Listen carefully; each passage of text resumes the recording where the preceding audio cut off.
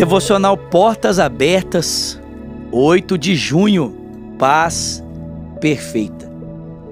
Deixo-vos a minha paz vos dou, não como o mundo a dá.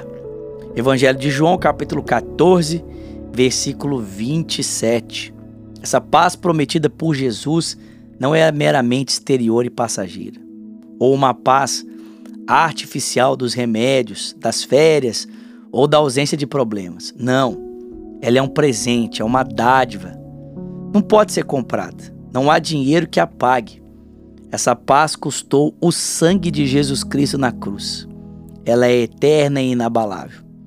E só podemos conhecê-la mediante a fé em Deus. Tenha certeza de que mesmo em meio ao caos e ao sofrimento, é possível desfrutar da paz que Cristo nos concede. A paz que excede todo o entendimento. Maravilhosa essa compreensão do pastor Márcio.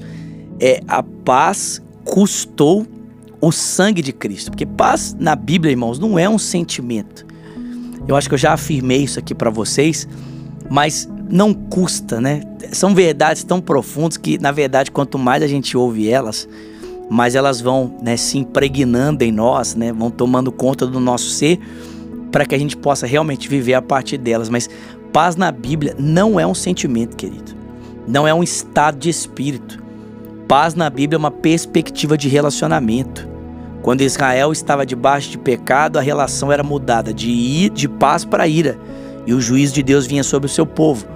Mas quando o sacerdote entrava e oferecia o sacrifício, então, né, na ocasião do Yom Kippur, então, diz a Bíblia Sagrada que se os pecados fossem cobertos, perdoados, Deus então removeria sua ira e ele traria paz sobre o seu povo, né? Celebrariam posteriormente, por causa do perdão, celebrariam a refeição pacífica, a refeição da paz. Ou seja, é uma perspectiva de relacionamento, só que para isso acontecer, meu irmão, isso custou, né, para mim e para você o sangue do nosso Senhor Jesus Cristo. Custou a vida do nosso Senhor Jesus Cristo. Então eu digo para você nesse dia, realmente, para que eu e você possamos ter paz, isso custou muito caro. Então viva essa paz, viva debaixo dessa paz que vem do Senhor, para a honra e para a glória do nome de Jesus.